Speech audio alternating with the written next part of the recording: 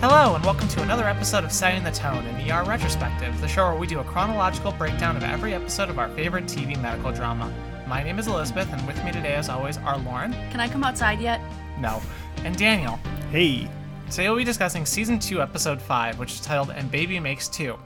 The episode aired on October 19th, 1995. Lauren, what was going on this week 25 years ago?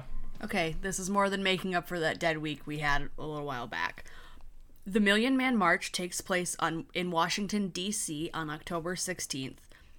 From Wikipedia, the march took place in the context of a larger grassroots movement that set out to win politicians' attention for urban and minority issues through widespread voter registration campaigns. Notable speakers included Louis Farrakhan, Maya Angelou, Rosa Parks, and Reverend Jesse Jackson.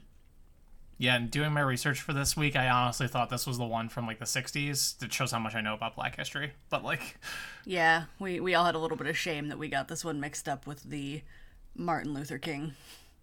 You'd think something, bigger than this would have been a little bit more memorable, but I don't know. No, this is America. No. Ain't that the goddamn truth? I bet the next one is something you might remember, though. I don't at all. Oh, because it's sports, damn it. All Yeah. right, let me undo that one then.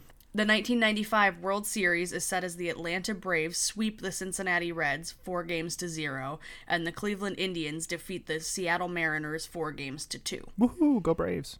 I mean, they would go on to win the series. Their only World Series, despite being in the playoffs every year in the 90s. Great job, See, guys. the only reason I remember that is because the Indians played the Cubs when the Cubs won their series, and it was this big thing of oh, neither of these teams has won in so long, so I'm just assuming the Indians lost this one. Yeah, the Indians always lose. I think the last time they won was sometime in the 40s, I want to say, 1948, Ugh. I think. So anyway, and then Seven is the #1 movie at the box office for the fourth and final week. The movie would go on to make a $327 million on a budget of $33 million. Is that and good? Fantasy, I mean, it's not bad. It's a 10 times profit. It's 10 times revenue. Yes. Trust me, Hollywood numbers would make this be oh, this lost us $25 million. It's an accounting. Yeah. Yeah, it's good. And then Fantasy by Mariah Carey continues its run atop the music charts.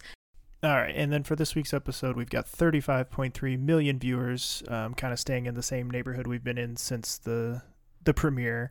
And this week's episode is directed by Mimi Leder, who we've gotten to know quite well over the course of this season and a little bit. And it was written by another kind of season 1 heavy hitter, Lydia Woodward, who also wrote episode 2 of season 5, or episode 2 of season 2. This is season 2, episode 5. Brain works fine. Got it. You're just really excited to get to season 5. Yes. What? Maybe?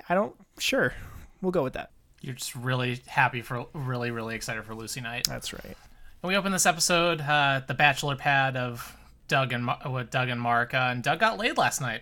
I'm shocked. Right. So, good for him. They're chilling on the couch when Doug has bagels from Mark, and Mark is just impressed that he can do it all. He can fuck a different woman every night and still have bagels on it. Work 12 hours. And be a pediatric resident. Yeah, and I couldn't help but notice, too, that Mark just pulls a bagel out of the bag and takes a dry bite out of it like a goddamn serial killer. Doesn't slice it, no butter, no cream cheese, just goes in, I bet he doesn't peel his string cheese either. I bet he just... Are we gonna have this discussion? Because I eat bagels dry. Oh, that's not okay. How have I never noticed this? Because I usually only do it because the only time I ever get bagels is when I go to the grocery store before work to get some breakfast, and they don't have cream cheese, so I just have a habit of just eating them without cream cheese. Okay, you can eat them without cream cheese, but do you prefer them without cream cheese? Depends on the bagel. Go on. If it's a really really fucking good bagel, I don't think it needs anything else. The ones we get from the ones I get from the grocery store near me are really really good by themselves, and I don't think trust me, everyone at work when I'm walking around with a bagel hanging out online your mouth, orders and just with a bagel hanging out my mouth just while I'm messing with my scan gun with nothing on it, people are like, "Are you what is wrong with you?" Yes, that's a bagel. That's the appropriate reaction, because that's, again, serial killer behavior.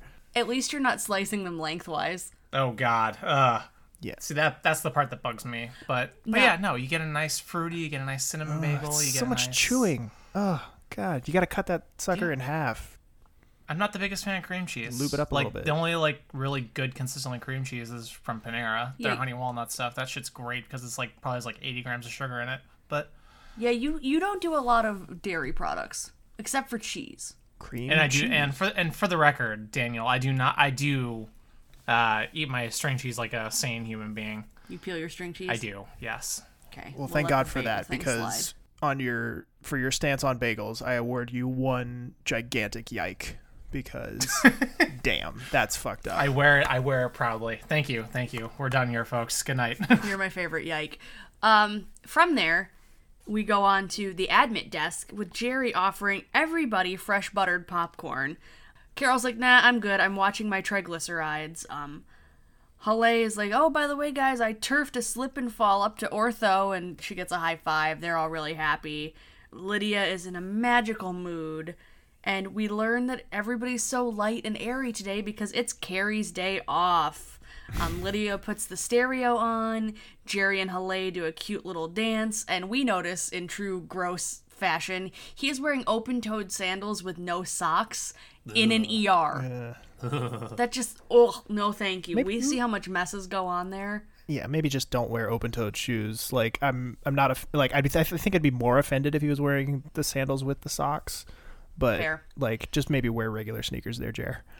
But yeah, so they're just boogieing down to Oh Happy Day. And this Carrie's off day will be an ongoing thread through the I episode. know this is kind of mean, honestly. Like, It's so mean. the degree to which they are thrilled she's gone is very, I think, mean. Although we talked about it in the last episode that, you know, early Weaver is pretty rude, so I guess it's kind of warranted. We got a good audio clip of it a little bit later. But then for now, we have some Carter and Harper action going on, of the non-sexy variety, unfortunately. But what? It just, your neighborhood ace over here, I'm good. Carter's continuing his grandstanding about all of the procedures that he's done lately, talking about how Benton's bum finger was the best thing to ever happen to him, and of course, in true Carter fashion, Benton just pulls back the curtain, and Benton is standing right behind Carter like a serial killer. Speaking of serial killer behavior, Daniel. And of course, Benton proceeds to give him all of the scut work, including a foreign body obstruction. So basically, Carter gets to put a flashlight up someone's ass. Gets to put a flashlight up Gets someone's to ass? take out a flashlight Gets to from. take out a flashlight. It's a very different service at a very different hospital. Oh man, what a residency! But- Gosh, what did you do at work today? Yeah, my favorite is Benton's like, yeah, he says he got it because he fell while he was changing a light bulb. Hoops. Naked. Hoops. Happens to the best of us, kids. I don't know how to transition out of that, but Yeah, this is a really somber transition. Good luck. we switch over to check in with Susan for the first time this episode. We see her in an office, not at the hospital. She's got little Susie with her, and we see she's talking to a lawyer about adopting out little Susie to the Hollerins that we saw her making the call to at the end of last episode. The lawyer's kind of going through the process of, you know, giving her what the timeline's going to look like, that the formal adoption can't happen until 90 days from the legal definition of the abandonment. But that the Hollerins kind of want to speed things up, and they would like to take possession, or they without like the paperwork being done, they want to actually like take little Susie starting at the end of the week instead of in January when the adoption is finalized. And we actually get to meet the Hollerins here, and it's super awkward when they come in. Like, you can just tell, like, feel this like palpable discomfort, especially from Susan's end. The Hollerins are fine. They seem like nice enough people and everything, but you can just tell that there's a lot of trepidation on Susan's part with this whole thing. And it leads us right into our second ever, and what I hope becomes a regular, first appearance of the Twinkles. The Twinkles have arrived 28 episodes later. And I did happen to notice here that both instances of the Twinkles have involved Susan. The second episode, when we had it, she had just saved that baby that was choking on an earring. So we bring it full circle. So we've got the Twinkles now. So it's now what, 27-2, I think. 27-2 is our official like leaderboard at this point. 27 bangs and 2 Twinkles. Because this is episode 30 overall. So yes. So Twinkles are back on the board, boys, ladies. I don't know. Oh, that's it's right. fine. Because episode 1 didn't have anything. Yeah, pilot didn't have anything. Got it. Also, happy 30th episode, guys. Woohoo! Whoa. We're almost a 10th of the way through the series. I think. Well, no. 331 is the So we're I almost said there. almost a 10th. We're in 11th through the series. All right. Queen of pedantic takes. Woo! We wouldn't have you any other way. I know. You gotta keep me. But yeah, congratulations, Daniel. The Twinkles do exist. Keep the faith. Hopefully you don't have to wait 28 more episodes for another set. It's fine. I'm vindicated. It doesn't matter. Everything from here is gravy. We did cheer when they came on. We were like, Daniel's gonna be stoked. Oh, I texted you immediately when I watched. I was like, Yeah. I need someone else to know about this because I was watching it by myself, like at 9:00 at night. Like I need someone other than my cat to know that this has Well, happened. Bimmy's a worthy audience, and I think Nurse Jen would have just thought you were insane. Yeah, she wouldn't have so, cared. Yeah, as much as she appreciates us, she would not have cared. Nope. So, from the celebratory Twinkles, we go to Mark is complaining about the pileup of charts. He's like, why isn't this taken care of? What's going on? And Jerry's like, oh, normally that's something Carrie takes care of. And Mark's like, oh, can you do something about this mess, please? And then Doug walks up and he's like, oh, flu season has arrived. Half the board is mine. So, clearly all the kids are getting sick. This is going to come into play a little bit later. And then Benton, he's lost whatever soul he developed earlier on because he goes, why do I have to spend time down here? I cannot wait for this finger splint to be gone so I can go back up to surgery. I'm so tired of spending time with patients in the ER. God, I hate doing my job. I hate being a people person. So yeah, Benton's currently soulless. Doug is very busy. And Mark is realizing Carrie is doing him more favors than he thinks by being such a good admin person. And Che Che is back, this time with a high fever so bad enough that he can't even sit up. Was throwing up all day yesterday, so they need to do a spinal tap, which is no bueno, no matter how old you are, especially for a 4-year-old. So, but he does have, we noticed the elephant that Doug brought him in the last episode, or it was the first episode that he was in. Okay. At the very end of it, Doug and Mark go down to the gift shop and pick him up a little stuffed elephant. Yeah, well, he does have that with him, so nice little continuity there. I have a question. Have either of you ever had an LP done? No, it has been suggested that I have one multiple times for various ailments that I've gone to the ER for, but thankfully never had to have one done. Same. The closest thing I had was my was when I had the steroid shot for my slip disc. Yes. I'm good. Yeah, no thanks. No needles in the spine. Thank you. Been there, done that. No thanks. I'm good. Things that make you want to go boo.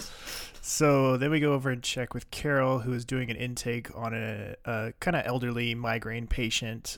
She's complaining about the different migraine medications that Carol's suggesting, which Carol is very much like in a take charge role here. Like I feel like she's almost like doing some diagnostic work here, which is sort of a gray area beyond what a nurse would do. It would be more of like a physician's assistant type of role she's filling here, but we don't really have anybody in the cast who's filling that role just yet, so I guess this is as good of a spot as any for it. So she's kind of suggesting different medications to treat her migraines, and the lady is begging off each one of them for different reasons. Oh, I'm allergic to that. Oh, that gives me a rash. That gives me chest pains, whatever. And says, oh, there's this one that starts with a D that they gave me. It's the only one that worked. And she's very leading about it, and Carol's kind of like, Demerol. So she's kind of smoked her out here that she's a junkie or a drug seeker. And as she's walking away, she's got Harper with her. So she's kind of explaining to Harper in a very much like a senior explaining how things work to a freshman. She's like, yeah, we get these people from time to time and they're blah, blah, blah, blah, blah, whatever. And this sort of sets up our theme for later in the episode with Carol's storyline here that, she kind of has this attitude towards this type of patient that she's seen it all and that she can't be fooled, and that's not ultimately going to be true, but we'll see how that plays out as we go forward.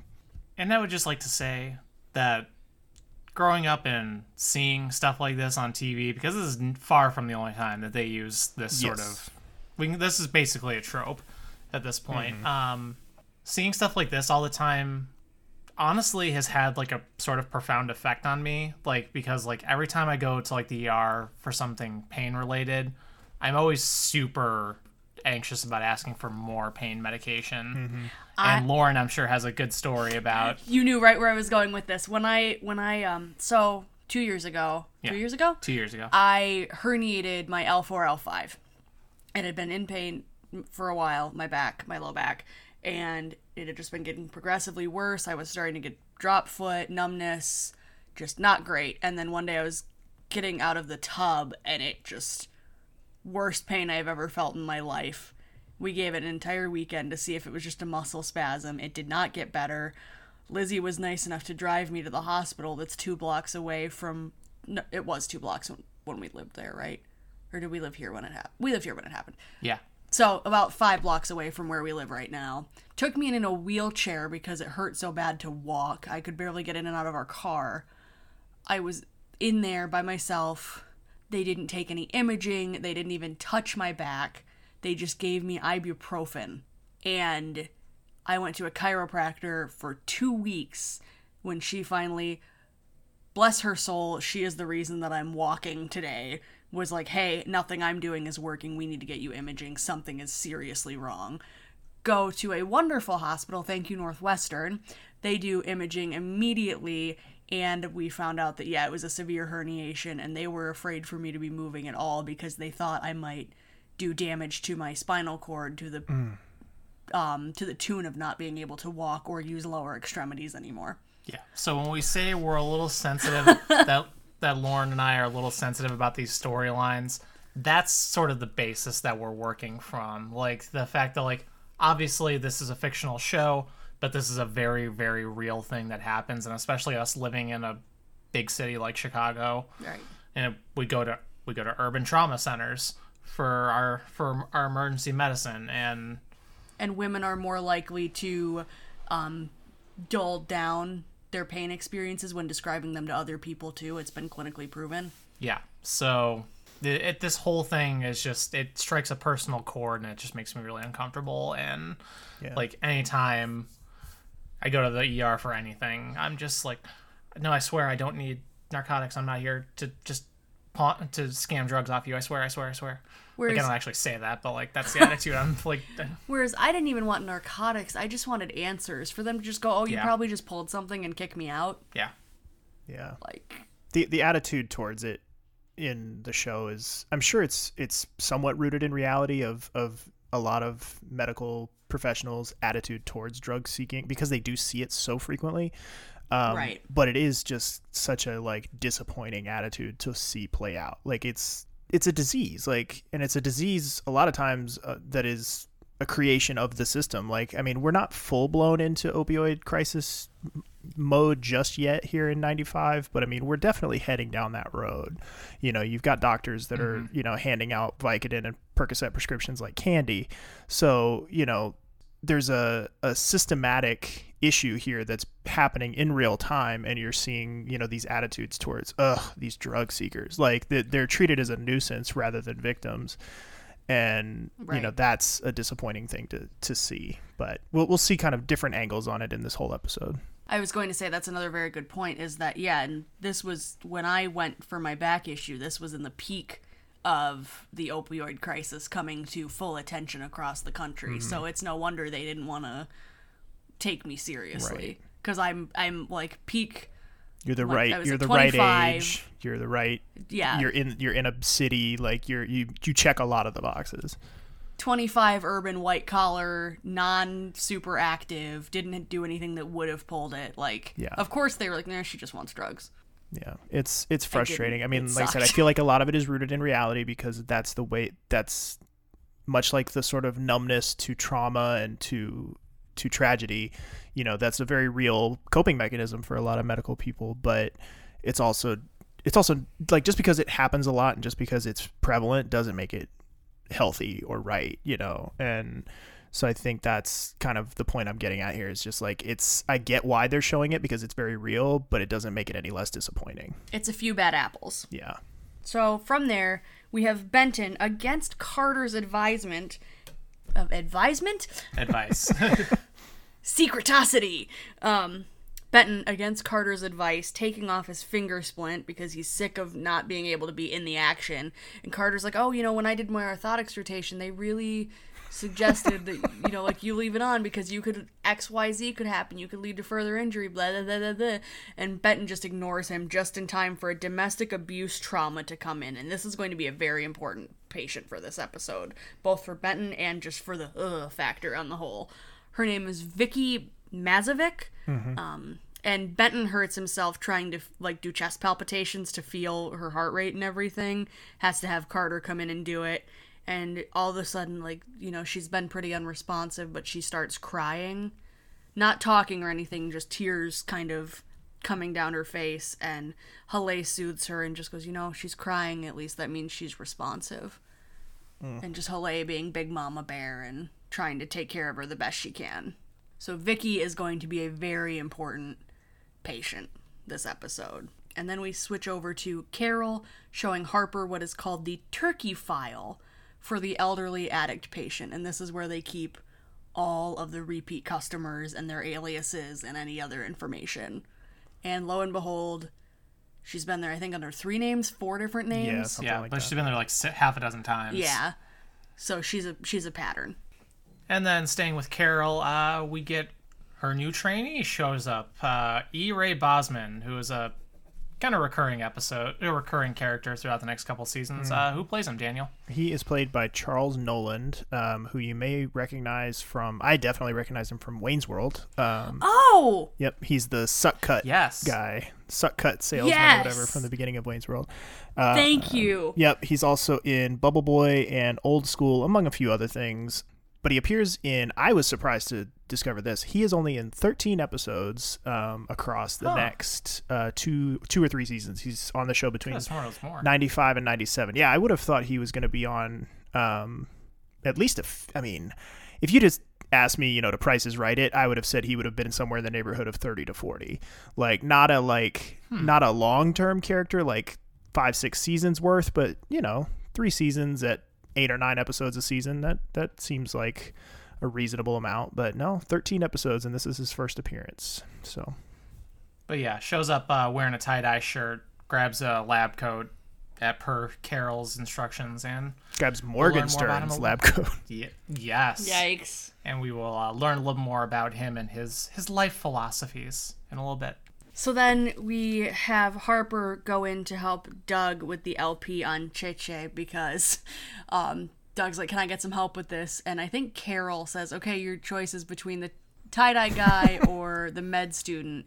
And he's like, oh no, it's the guy wearing Morgenstern's lab coat or the med student. Doug's like, all right, come on, Harper. the way he looks at E-Ray and then looks at the ground, he's like, come on, Harper. Like, just like, he can't even look at him. He's just like, let's go. Get me out of here. Then we cut over with our first audio clip of the episode. We have Susan just sitting in a very sketchy looking park. Just talking, having a little conversation, just having, not really conversation, but just having some words with little Susie about potentially her being adopted. So let's listen. Yeah. They seemed like nice people, didn't they? Yeah. Smart, funny, not so perfect they're obnoxious. And they have a little boy. Yeah. You could have a big brother. Someone to look out for you, teach you stuff. Susie. So hard. I just don't think I'd be a good enough mother. We have ways of screwing kids up in my family. I just want you to be happy. I love you. You know that? I do.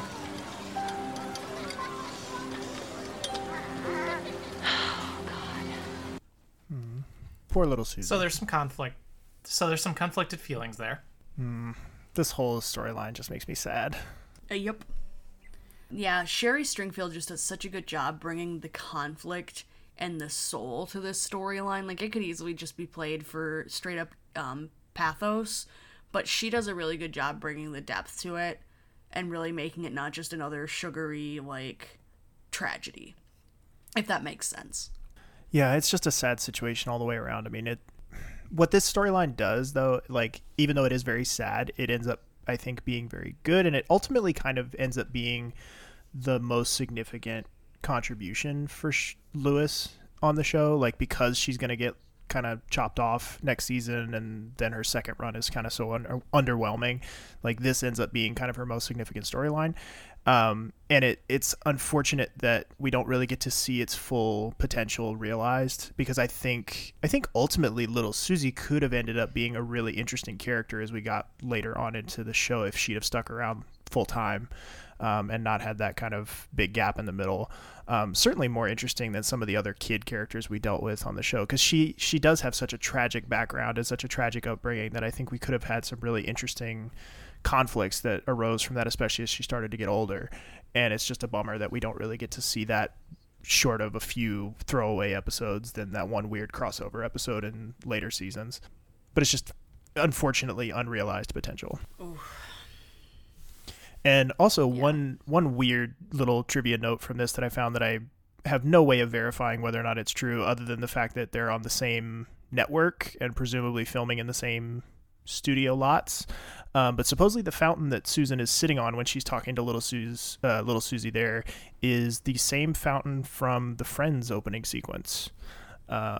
So, which is weird because, you know, supposedly ER takes place in Chicago and Friends takes place in New York. Not that geography was ever that important on, especially Friends, like for the opening sequence. But yeah, I did read that it's supposedly the exact same fountain that they used for the Friends opening. Weird. So then, going to another tragic, awful storyline, we go back to Vicky, the domestic abuse patient, and she has a bunch of cracked ribs, you know, just awful all the way around. We find out she's been here 3 times before. The first time was her husband, but she wouldn't press charges. The second and third time she insisted she fell down the stairs. And Ben's like, well, I'm not going to talk to her. It's not my job. I don't need to take this down in her chart. Ugh. And while this is going on, one of the nurses is photographing, that's syllable. One of the other nurses is photographing the wounds for her chart and for records. So Benton's just like, it's not my job. Why do I need to ask about this? I cleaned her up. It's fine. And the makeup work on Vicky is astounding. It's haunting. It's so awful. It's good. Like, it is. She looks like she's had the absolute fuck beaten out of her. And it is just, oh God. Yeah. Haunting is the right word. So then we go from that one uncomfortable situation to another. Che-Che's lumbar puncture. He's obviously very uncomfortable. He's in a lot of pain, fidgeting around. Doug has enlisted Harper's help to kind of hold him steady for the procedure. And Harper just looks so uncomfortable. She's like, I think might be, I don't know, it's between her and Benton, I think, for my MVP of this episode, because I feel like this is her best work since she's been on the show, is in this episode. She just looks really uncomfortable and notes that Che-Che stopped moving at a certain point, to which Doug replies, yeah, he's surrendered, which is just like, ugh, stab me in the heart. I also want to note, while this was going on, it almost didn't look like he was fidgeting. It looked like the way Lucy Liu was, like, patting him to comfort him, that it was almost rocking him. Mm-hmm. And I was just watching this, and I'm like, no. Like, I know it's supposed to be that he was fidgeting, but to me, it just almost looked like she was moving She's him. moving him back and forth, helping him a little bit. Like, maybe because the kid was so comfortable, he just wasn't remembering to take his lines, so Lucy Liu's just jiggling him a little bit. Mm. And after that, we have our next audio for you here. Just general platitudes about Weaver being gone. General discussion. So, here you go. Jerry, If anybody calls for me, I'll be up in the OR with Dr. Hicks. Okay. Is it lighter in here? They repaint? The weaver has lifted. Cake? Sure. Subtle. What's going on? Birthday party. Oh, yeah, whose birthday? Bob's. Bob's not working today. Well, it's still her birthday. Well, in that case, how about a piece?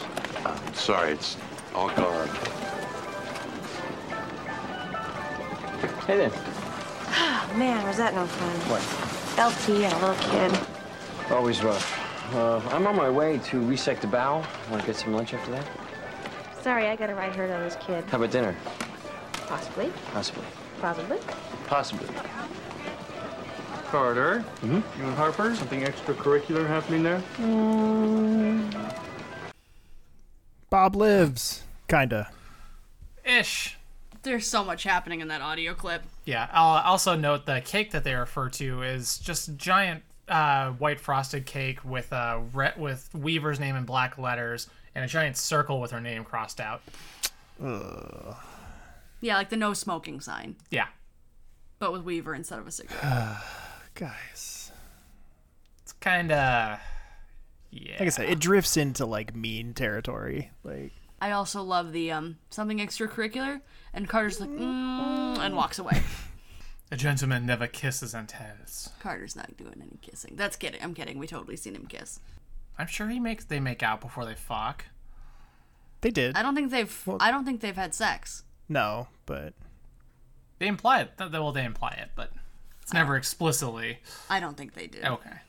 But tell us, listeners, do you think Carter and Harper have had sex by this point in the season? But then Loretta is back. She threw out her back. And then she says, at work. And Mark goes, oh, okay, I'll be with you in a minute. Lydia, can you take her to room 3 or whatever? And like, I love Loretta so much.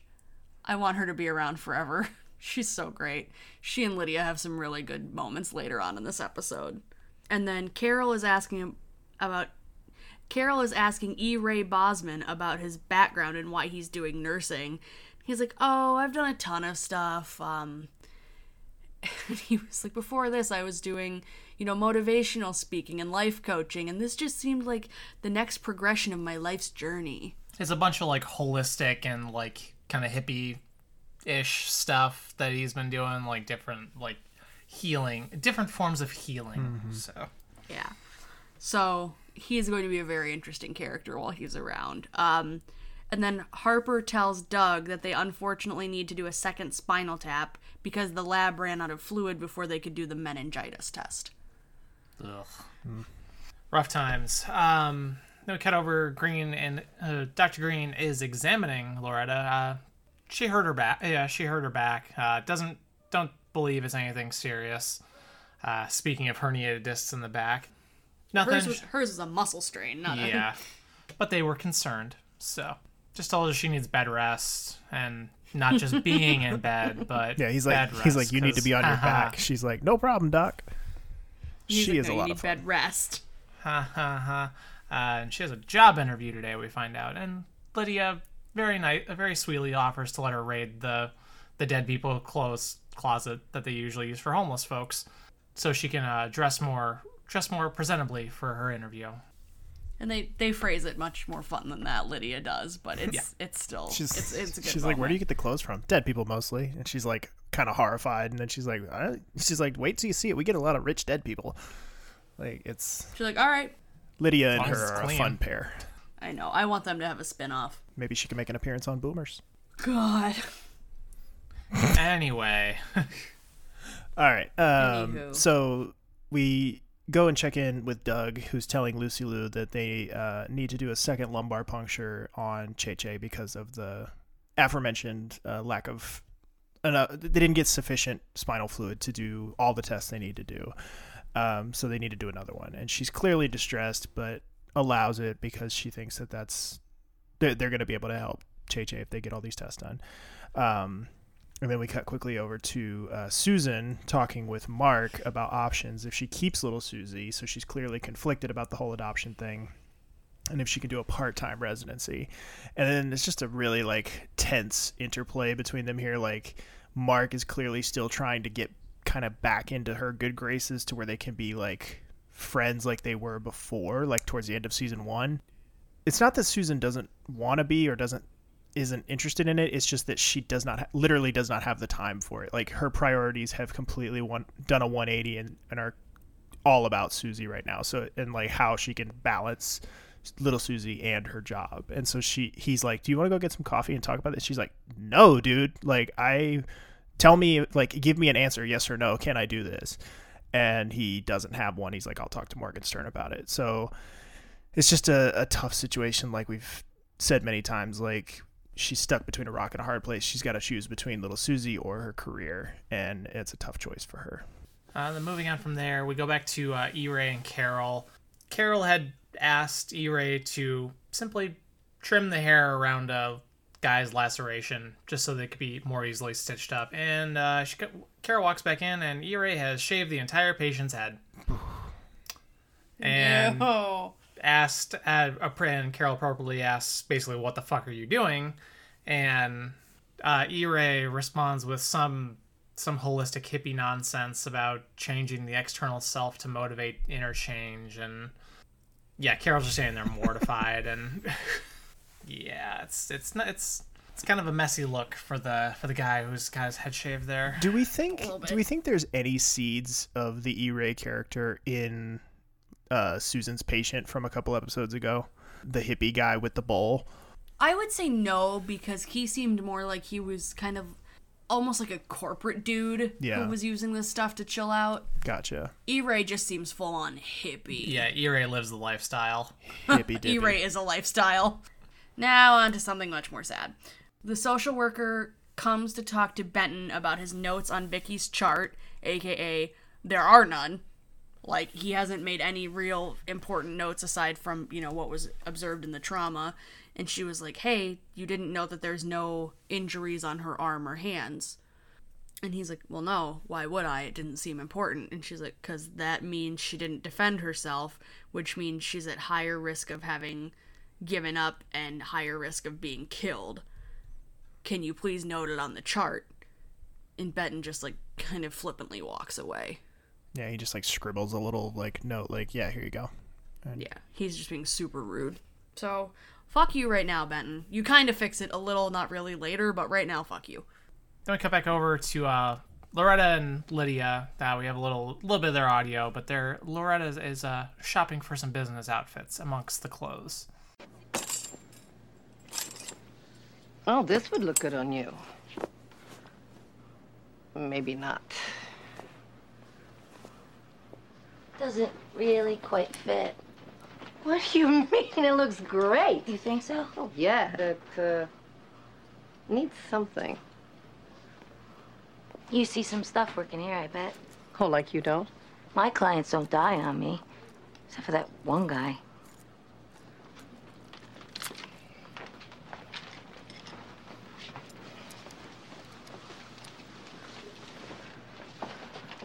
That's it?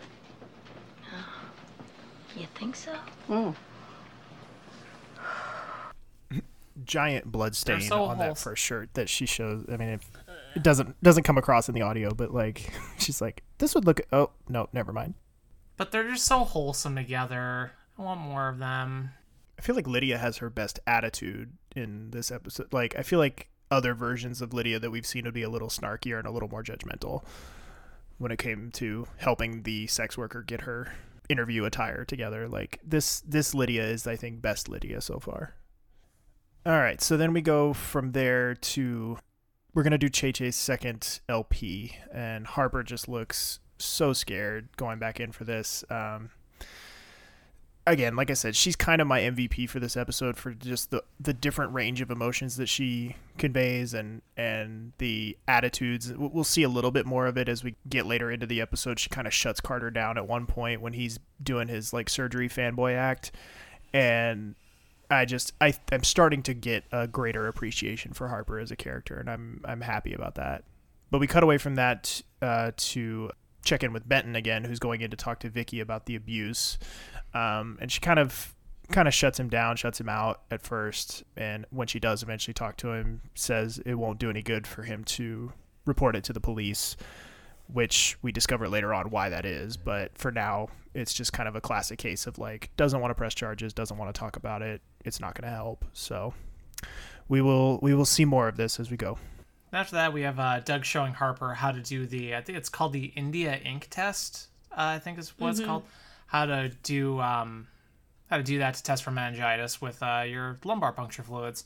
And Doug is giving her support about, how she did in the procedure. She handled it really well, and she did even better the second time. She says, I thought pediatrics was the happy specialty. And he's like, most of the time. And then the shoe drops that Che does in fact have cryptococcal meningitis. So the quote is, he's near the end. Doesn't have much time left. And then a woman bursts in, screaming for help, covered in blood. She says her husband was on a motorcycle and it was hit by a truck that ran off near their house. And she drove him as quick as she could, and his arm is in the back seat of the car. Which Carol discovers it is in fact in the back seat of the car. We don't see it, but goodness, Thankfully. that's I know. disgusting. I thought for sure And they were later- going to show it. That's a later seasons kind of thing where we would see the arm. Yeah. Yeah. And then we find out that Che needs to have an intrathecal dose of the meningitis medication, meaning a reverse spinal tap, 2 times a day for 10 days. So they'd essentially put a stint in. Instead of doing the tap, they would put a stint going in, so the medication could be given pretty much spinally. That way they could give him a high enough concentrated dose in order to clear up the meningitis. That's a big nope for me. Yeah, so we'll see how that goes. Then we go over to Carter's been asked to suture a guy's finger instead of working on any of the traumas.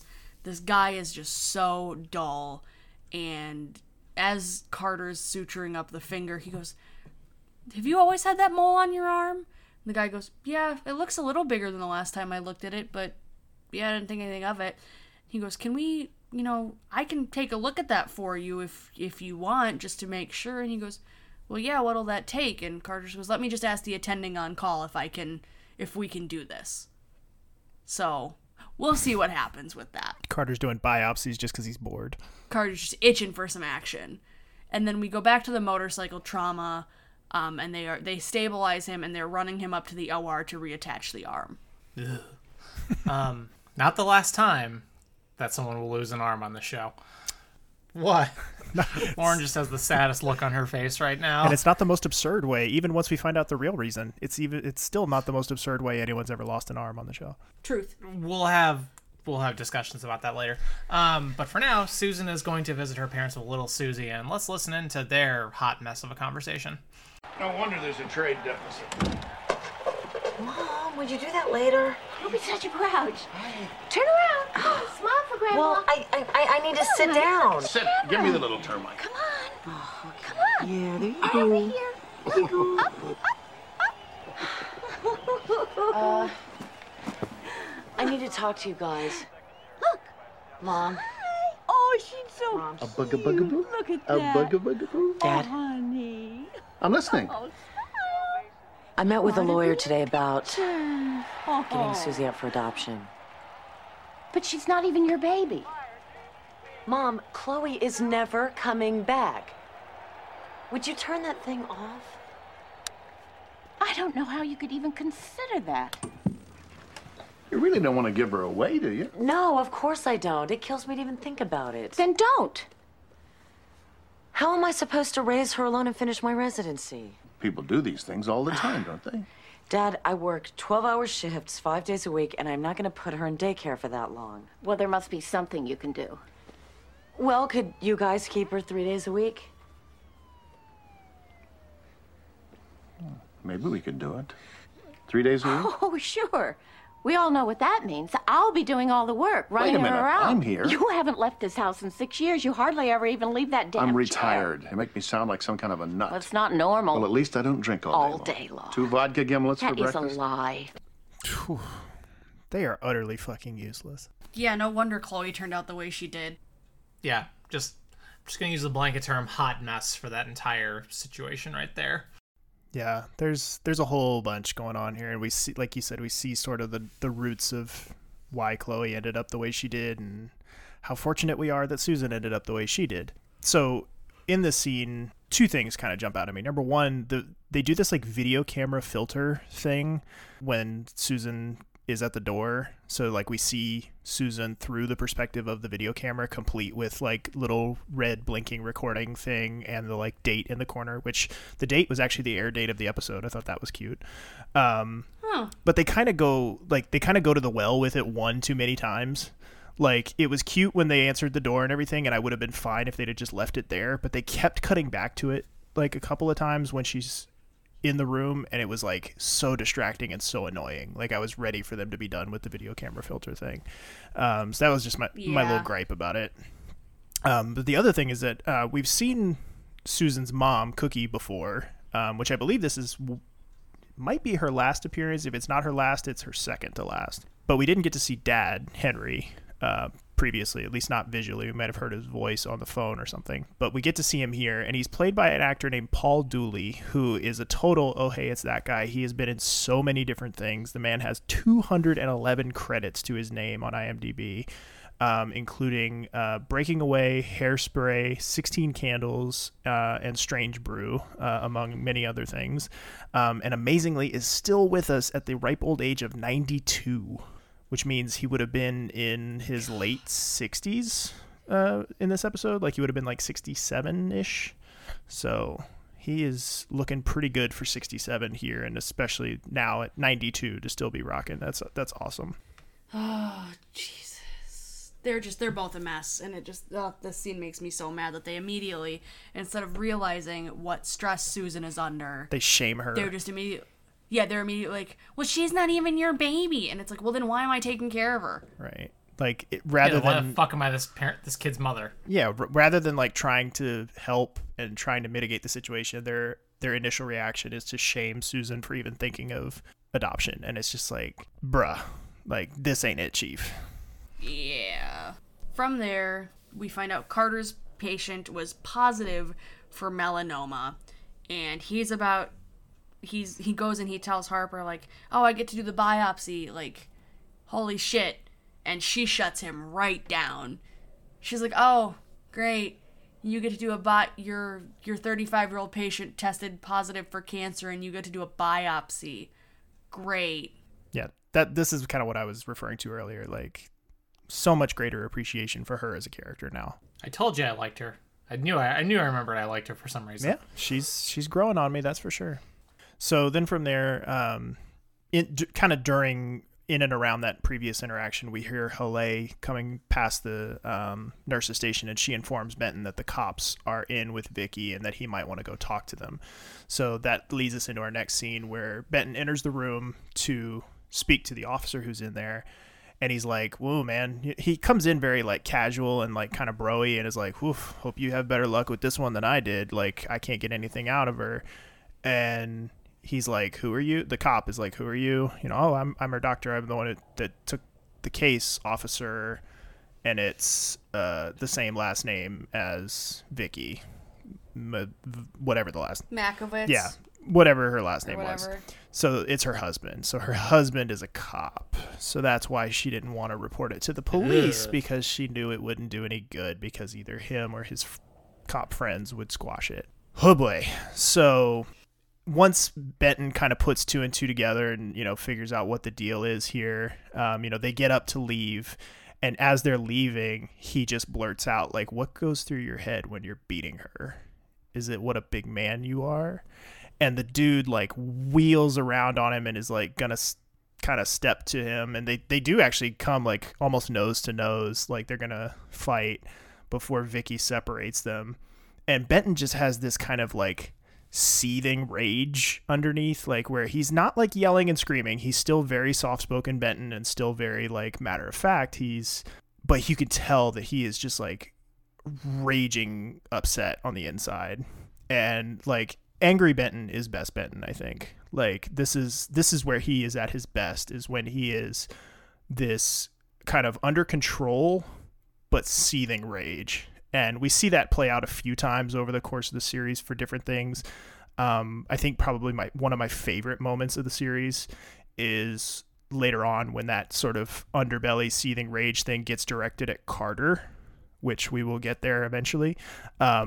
It's one of my favorite scenes in the whole series, and it's because he does such a good job with it. And I also think it's very interesting seeing both Benton be super angry in this episode, and then also seeing Doug really angry later in this episode. It's a nice little contrast there. Yeah, they both do some of their best work, and in different ways too. Like it's different flavors of angry. Like Benton's rage is always kind of that understated, seething, heavy breathing. Like he's never a big yelling and screaming guy. Whereas Doug, his angry is always much more like volume up to 10, where he's, you know, at his most passionate when he's like running around yelling and, you know, doing stuff like that. So, but it's both kind of when they're at their best. Fair.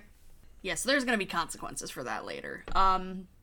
But then we go over to Jason, who is the bike accident gentleman. His wife just seems really tweaked out and agitated. Like, something's up with her. Like, Carol's like, you know, can I get you anything? Do you want to sit down somewhere?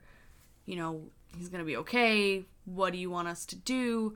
And she's like, I keep thinking you're going to tell me he's dead.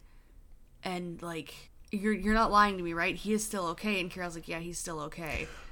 So here, I have a question about this. As far as what your thoughts were at this point in the episode, because like where did you think they were going with this at this point? I wasn't sure. I was thinking maybe she was the one who hit him. Yeah. Or something was up. I thought. Go ahead. No, go ahead. I was say I thought she was on drugs and she was the one who hit him. Yeah. See, and I thought similarly, I thought she was the one that hit him, but I thought it was an extension of the Benton storyline. I thought that he was abusive to her, and that she hit him or did something to him, and that because the way she says it to Carol, like the way she's like, I keep thinking you're going to tell me he's dead, and like you're just not telling me. Like the way she says it and the way her face looks, she almost looks hopeful. Like, she almost looks like she's like, I really hope the answer is yes. Yeah, there's a moment a little bit further down here that we're going to get to where I definitely thought the abuse thing was going to play into it. Yeah. It's a well-done little side story. Like, it's very fleshed out to not really be an A-plot. Then E-Ray comes in with his first oopsie, you know, being new and all. Comes into the room where Carter and his now cancer patient are sitting and talking, and Carter's getting ready to do stuff, and then E-Ray comes in and is like, oh, I'm told you need help with a lymph node biopsy, before Carter has even told the patient about it. So whoopsies. So Carter quickly tries to cover and, you know, make amends to the situation, but the dude is obviously very distraught, learning, you know, came in, like he says, he came in with a cut, he's leaving with a cancer diagnosis. Like, that's if that's not whiplash, I don't know what is. But so the guy begins to cry, and E-Ray totally just cries with him and just hugs him and just says, you know, just let it out, we'll work through it. And Carter's in the background the entire time just doing his beautiful Carter physical acting and just like, what the fuck is going on here? What have I done? What is going on? I swear he almost... Can I please leave? I swear he almost breaks a couple of times. Like, I swear he gets really close to laughing. Like, you can just see, like, the corners of his mouth are, like, twitching. Yeah. All right, so then from there, we go back and check in with Benton, another police officer he's in a white shirt rather than a blue kind of shirt, so I'm assuming he's, like, a supervisor or a chief, is in and talking to Benton, and he kind of goes over the history with Vicky and how she's been in several times and kind of the level of violence has escalated. And he shows him the pictures that they took of her injuries from earlier that day. And the second cop he recognizes Vicky. He says, you know, that she used to work as a dispatcher at one of their other precincts. And so this seems to strike a chord with him. And he, you know, he asks if Benton would be willing to testify if need be, which Benton says he would. But Benton kind of calls out the elephant in the room, and he's like, but, you know, he's a fellow cop. He's like, isn't that gonna play into things? Like, isn't it gonna make it more likely that this is all just gonna go away? And to his credit, the other cop says that it doesn't make a difference to him that the abuser is a cop. So, I think in a different episode, this would have been the end of the story. And we might have seen a follow-up in a future episode where, he goes to testify or something. But it does we get one bit of further escalation before we're done here. And it is, oh boy, it's a doozy. I was going to say just a bit. Yeah, just a bit. Just a little bit of an escalation before we close out here. A little bit. Yeah. Yeah, we'll get to that in a little bit, though. But for now, Mark has caught wind of what Doug wants to do with Che with admitting him for a few days and placing the catheter in his back to deliver the drugs intravenous or intraspinally, whatever. I forget what the term was. Intrathecally. Such a weird word. And tries to let Doug know, this kid's 4. He has end-stage AIDS. You think this might be a little bit too extreme there, buddy boy? Just trying to, very nicely telling him to back off. And that they've tried this particular medication before and failed. Yeah. But Doug's like, no, it's a higher dose. It's going. But I've never tried this medication before. I'm a white knight. It's concentrated to his spine. He'll be fine. And Doug basically just says, yeah, I'm going to do it anyway. So, Douglas. We will continue this on, pick back up with this a little bit. Then Susan, on her little personal day off that she's having, drives by the Hallorans' house to creep on them, just to show little baby Susie what her life could be. Asks little Susie, what do you think about living there? There's your big brother, and the mom looks perfectly sweet with her son. It's a perfectly picturesque scene. There's nothing wrong with it. So Susan's just sitting there kind of watching them with baby Susie, which is really fucking creepy. Yeah. And also, how'd you get their address? And also little Susie's in the front seat too, which I noticed. They've got the carrier in the front seat in the little shitbox bug. I know it's the mid-90s, but come on, guys. Cool. Good to know. The thing I was going to talk about at the end of the episode is in fact right here. I was afraid we had missed it. Randy is at the admin desk talking about her new fashion line, Randy Wear, and she is so cute with how amped she is about this. She's like, you can wear it as a swimsuit, or you can wrap a shawl around it and wear it for a night on the town. And it's like a skimpy little one piece, black who top, is yellow we? silk bottom. Or who is you? Who can actually wear that? Because she's talking to Jerry, Lydia, and Haley, I think. Yeah. So it's not her client. Yeah, could not be less of her target market. Yeah. And she's like, there's no better time to invest than now. Also, when she said the name of the clothing line, I was all that popped into my head was the Archer thing. Are we not doing phrasing anymore? I think that was clearly intentional. I think it was. Yeah. I know, but that's exactly what. It's amazing. But yeah, it looks like a Silk Spectre costume. The black and yellow. Yeah, but even more revealing somehow. Yeah, but I'm just saying, so I'm loving Randy. She's living her best life. And then I notice, and Jerry's like, nope, I'm out, takes his duffel bag and leaves. And he did not have his cigar today when he was leaving work. Good for him. And then after he leaves, Randy's just like, is he single? And Lydia looks at her like she is crazy and then goes, yes. That's a ship I can get behind. What do you guys think, Randy and Jerry? I don't see it. I see it. They're both too pure for this world. No, I was say Jerry's much more of a cinnamon roll than Randy. Randy means well, but Randy's competent. You're saying Jerry's not? Jerry's a doof. Had she stuck around, I would have shipped Jerry and Bob. Jerry and Bob would have made an amazing couple. That I could see. Yeah, that I could see. That could have been a power couple. I could have been down for that. So, my awkward ship aside, we then go on. Jason's wife is talking to Carol, and Carol gives her the update that the arm was successfully reattached. And she's like, what? It worked? She seems almost scared that it worked. And this is why I thought maybe there was an abuse factor coming into it. She's nervous that it worked. Yep, that's exactly where I was at, too. So... oh, no, I didn't get the job done. Right. So still something's not clicking right. And then she goes, oh my God, do you have a Valium? And Carol's like, I can't just give you a Valium. We can start a chart and maybe get you something. And she's like, no, it's fine. I'll have a cigarette. And she pulls out a cigarette and starts to light it. And Carol's like, well, you can't smoke in here. So she pieces out to go smoke. But yeah, that's really where I thought the abuse angle was coming in, was when she was that nervous. Yeah, same. That the arm was fine. Getting back to little Che, Mark goes and talks to Che's mom about the treatment, and she really understands what exactly Che is going to go through, and Mark is very real with her, and it's like, you know, no matter what we do, this kid has days left to live. Like, it's really up to you. Do you want to spend them? We can make him. We can try to make him. We can make him comfortable, and you can send him home. You know, he can die basically in peace, or he can almost certainly die with a thing in his spine and scared and just not in a very warm and comfortable setting. So it's really just about quality of death at this point.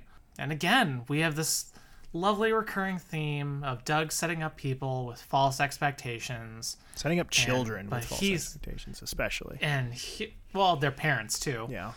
And just being like, oh, I get everything right, obviously. I'm George Clooney. I'm pretty. Everything I do is wonderful. Yeah. Not exactly like that, but I just felt like going on that little tangent. No, I mean, it's very true. I mean, and Lucy Liu, I think, is the star of this little scene here, because she manages to convey so much emotion with very few words. I mean, she only has like a couple of spoken lines in this scene. It's mostly Mark talking, and yet she manages to convey quite a bit of emotion with just her facial expressions and her body language.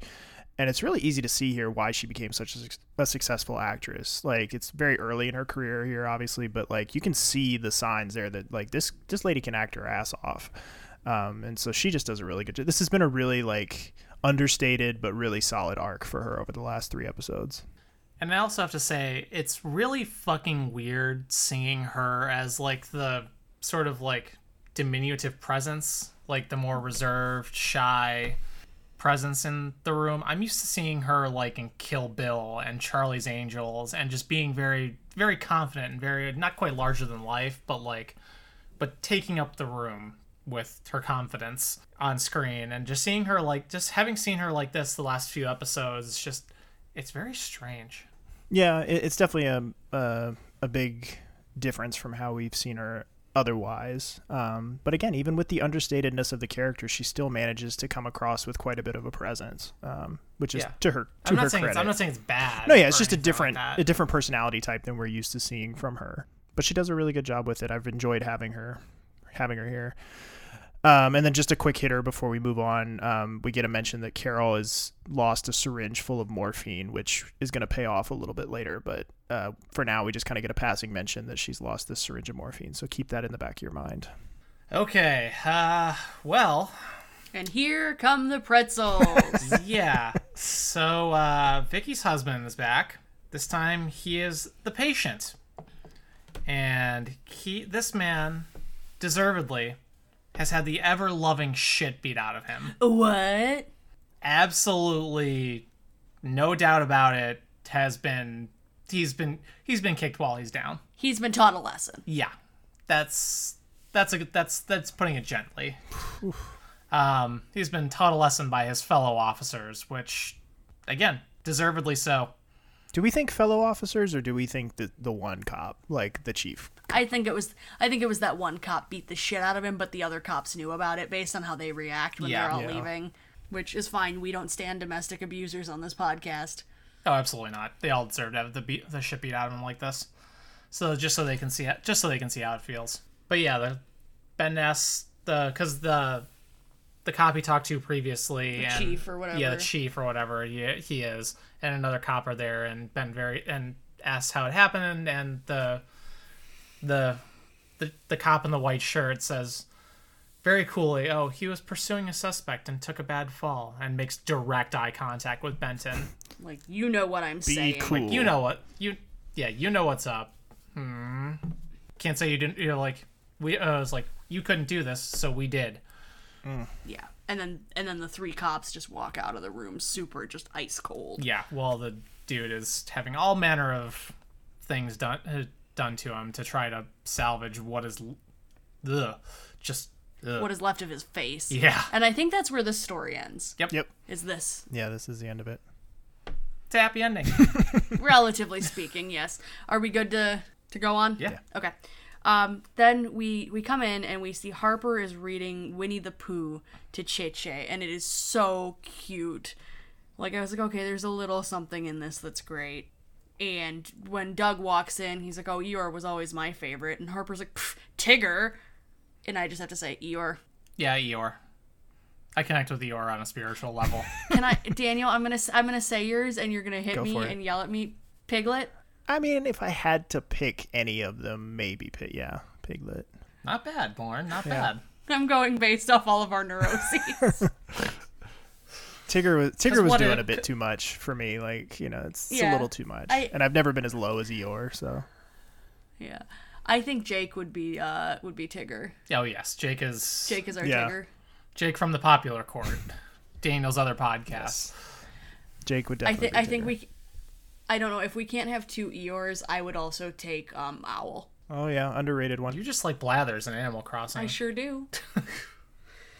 Oh, okay. I just didn't want to talk about this sad stuff. So I'm glad we all talked about our Winnie the Pooh preferences.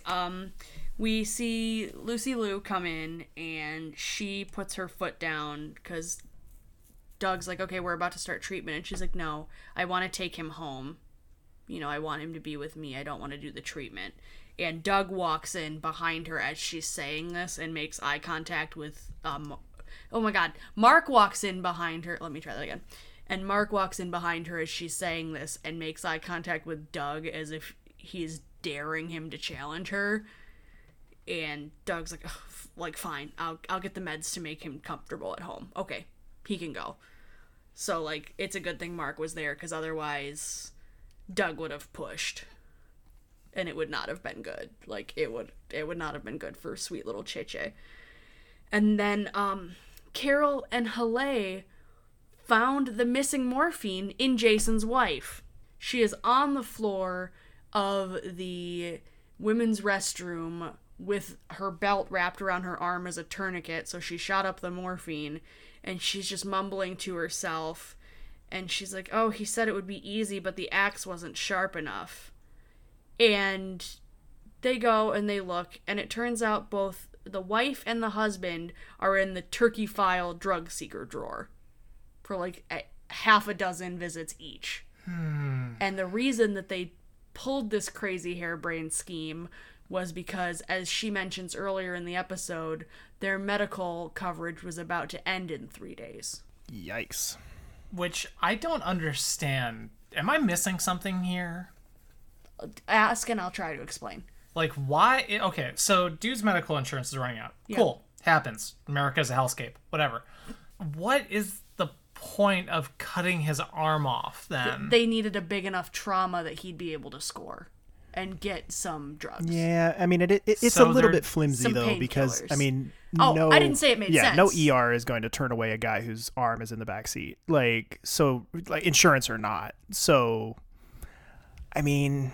But I think to make it an affordable nightmare, I just don't understand. If they're junkies and they're drug seeking, like, they're not giving a shit about the bill. They ain't gonna pay. Like, so it's But in their moment of panic, they're thinking, shit, we're gonna use our safety. We're gonna lose our safety net. We better just do this right now so we can have some drugs saved up. Like, I don't think it's necessarily a sensible decision of, oh, this will be the cheap and affordable way for me to get my drugs. I think it's more, oh my God, we're gonna lose our stuff. This is gonna be our easy access gone. Like, I think it's more that panic rationale than an actual sensible one. It's just the leap. I didn't say it made sense. The leap to actually cut someone. With a dull axe. I have never. It's right there. No. Lauren is poking me where the cut is. No. We don't ever see where the cut is on his arm, I don't think. But like, just she's poking me in my shoulder area, and I'm just like, no. Thank you. You like having your left arm? No, I'm fine just breaking it, thank you very much. I don't need to cut off. Okay, fine. Yeah. No. So they're drug seeking. We find out this was the whole hatchet plan. There was no car, there was no motorcycle. She chopped her husband's arm off. Carol got played. Yeah, Carol's pissed at herself too. I know. I like how that's her take home. Like, that's her takeaway message from this whole thing is that I got played. Not like, oh my god, what Now, a like, what the horrific fuck? situation. Like, what a fucking Twilight Zone hellscape this was. Nope, just like, god damn it, they got one over on me. Rats. But moving on, we have Doug and Mark, and having a little confrontation about Mark theoretically interfering in Doug's patient, but really just doing what Mark thought best. So let's listen to their nonsense. Mark, you went behind my back. You lost perspective. You had no right to go to my patient and tell her what you thought she should do. I have an obligation to make sure patients have the information they need to make decisions about treatment. That's my job. I'll tell you, why don't you just spare me? You're attending oath of office. We're talking about a 4-year-old A here. 4-year-old with end-stage AIDS who you wanted to put through a torturous procedure the last few days of his life. You don't know that? Nobody knows that. Oh, no, of course I don't. There's always the possibility of a miracle, Doug. I thought we were practicing medicine. You know, I'll tell you something. If it was your kid, you would bet on a miracle. Whew. Ouch. See, here's Doug. Yeah, anger. here's angry Clooney. Very in your face. Yeah, very in your face. Very confrontational. Very fuck you. But it's good. Just He makes it work. And this is his Mark's definitely brand. right. Yeah, this is the brand of Clooney anger is just I'm gonna be the loudest, not necessarily the most correct or the rightest. Like I'm just gonna The be rightest. whatever. We've all had ours today. Like secretosity. Doug's brand is to just get indignant in these situations. Like it's not about whether or not he's in the right. It's just like I think I'm in the right, therefore I'm going to be louder than you, and that's how I'm going. Like, which is also a very real depiction of certain people of that certain personality type. Like it's more important that they be right, like they be right in their own minds than actually being right. Yeah. So from that very intense bro moment and conflict, we then find out Loretta got the job. She was like, yeah, it was between me and 5 other girls, and hey, I had to sleep with the guy to get it, but I got it. And Lydia's like, hey. Like, she just kind of rolls with it and is like, good for you. So yay, Loretta has a receptionist job. Woohoo. Yay. And then whiplash back to Harper crying in the room that Che was in, and Doug comes in to offer some words of comfort. You okay? Oh, I'm a mess. Yeah, me too. You were a big help today. Thank you. I was gonna thank you. For what? For your front row seat to the limitations of modern medicine? For what it's worth, I think you were right to keep trying today. All my medical school professors told me that the county was full of burnouts that didn't care. Well, you got the burnout part right.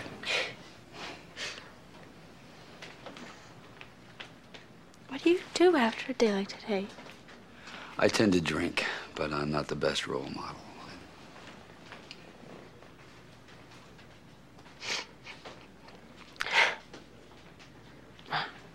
I wouldn't mind a drink.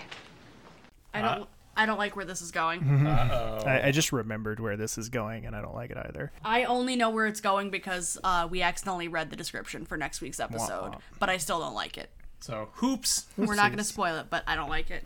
And kind of bringing back a little bit of the Clooney continuity from the pilot that he's a drinker, like to excess. Kind of had it a little rough lately. Yeah.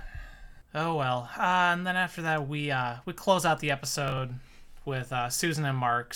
We find Susan sitting in that same sketchy ass park with little Susie and just singing her a lovely tune.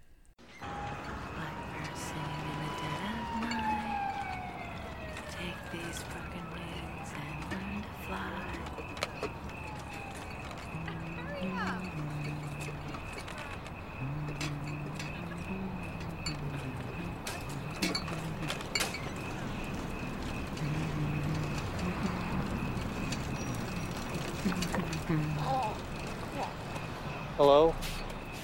Hello. Stop by your apartment. Am I interrupting? No, pull up a swing. Talk to Morgenstern.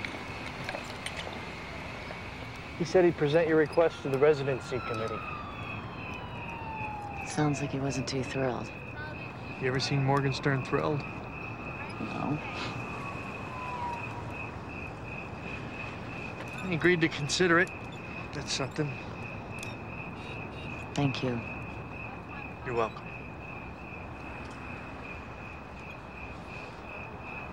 I'm keeping her. It's true. I'm so glad. Give me any tips on parenting? You're the last person I called. Thank you. Would you hold her? Sure. Yes. Hello. What's your Aunt Susie doing, huh? Look at her. Hello. Look at her go. Hello. She's silly, isn't she? She's silly, isn't she? Your Aunt Susie's loopy.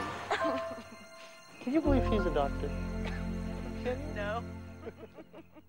Gotta love the fade out with the cheesy 90s music. That music is so bad. It's so cheesy. Still not the worst. No, music it's not we've the ever worst heard we've on had, this but series, it's up there. It's definitely not one of my favorites, but yeah, they're back to normal, sort of. Yay! But they would make the best parents together. Yes. Yeah, which I think is the takeaway here. Like, I think that's supposed to be Yeah. what we're supposed to pull from this is like, oh, wouldn't this be sweet? Nope. No, don't get used to it. But we're not gonna. Yeah, I was saying we're not nope as in it wouldn't be sweet, but just nope, we're not gonna get it. Don't get attached to because that. everything sucks. But it is. It's a very sweet ending. I'm glad we end on this note. I'm glad they're kind of more or less back to normal. So I do have to point out though, in that little interaction there, his reaction to her saying I'm going to keep her is so weird. Like, it's so like, I don't know what his genuine reaction is. Like, I don't know if he is genuinely excited for her or if he tries to just tamp down his like immediate like, oh God, what is she doing? Like, because his face is so like, he goes from like shock to like, you know how when like people get surprised and like their eyes get really big and then they're like just smile to cover it up. That's kind of what he did. And it was, I don't know, it was just hard to read. I think he's happy for her. I think part of it is it's a big life change for her and he's shocked about that. But he also feels bad because he hasn't really been in her life much lately. So this is his way of kind of like being a supportive friend when he's shit the bed on that lately. True. Yeah. Yeah, it's a solid way to end. You know, this is a solid episode all the way around, I think. Like, it does a lot of good things plot-wise. We get a few really bright spot moments from different characters, like glimpses and flashes of brilliance, but nothing that really like stands out as like, man, this was an amazing episode. It was just very solid from just about everybody. Like, I can't really think of any weak aspects. I think maybe Carol. Maybe Carol's drug-seeking thing was a little like, because it got a little preachy at times, but that could be the only like nitpick I think I would have. Everything else, it was like, no, this is a solid like 6. Like Lizzie said, I think off mic, like 6.5 out of 10 is I think a good spot for this. Yeah, I'd give it a C+. Yeah, Daniel just basically said everything that I was gonna say anyway. Yeah, so. that's all I've got. Yep. You got anything else, kids? Nope, just excited. Nope. We've got some real heavy hitters coming up here shortly. I don't think it's next week's, but I think in 2 weeks, I think we've got a real big heavy hitter. Mm-hmm. The season is finally getting its feet under itself. Yeah, we're starting to really hit our stride. All right, well, that's going to about wrap up our episode for today. Thank you all very much for listening, as always. This show is brought to you in part by our patrons over at patreon.com/settingthetone-podcast. For only $1 a month, you can get access to our show notes each week. Higher tier rewards, once unlocked, will include special season recap episodes, a monthly bonus show called The Lounge, where we'll talk about what's going on for us in our lives and pop culture in the moment, and also monthly movie commentaries, where we watch along and talk about a movie featuring an ER cast member. We would also appreciate it if you would follow us on our social media accounts. We are at SetTheToneER on Twitter. We are on Facebook at facebook.com/SettingTheTonePodcast, and we are at Setting the Tone Podcast on Instagram. Our theme music is provided to us by Andrew Edwards of Blue Police Box Music. And Daniel, where can folks find you at? They can find me on Instagram at dan.u, that is YOU.EL. They can also find me on my other podcast, The Popular Court, which has been on hiatus but will be coming back very soon, where we do a different pop culture topic each week and put it through a little mock trial. And Lauren, where can folks find you at? Folks can find me guest starring on the Popular Court's YouTube Let's Plays, and also live tweeting about how sick I am of being inside on my personal Twitter at Lobob92345. And I'm also on Twitter. You can find me at Random Gamer. That's JAM3R. And thank you again, everyone, very much for listening. Please join us again next time, and have a great week.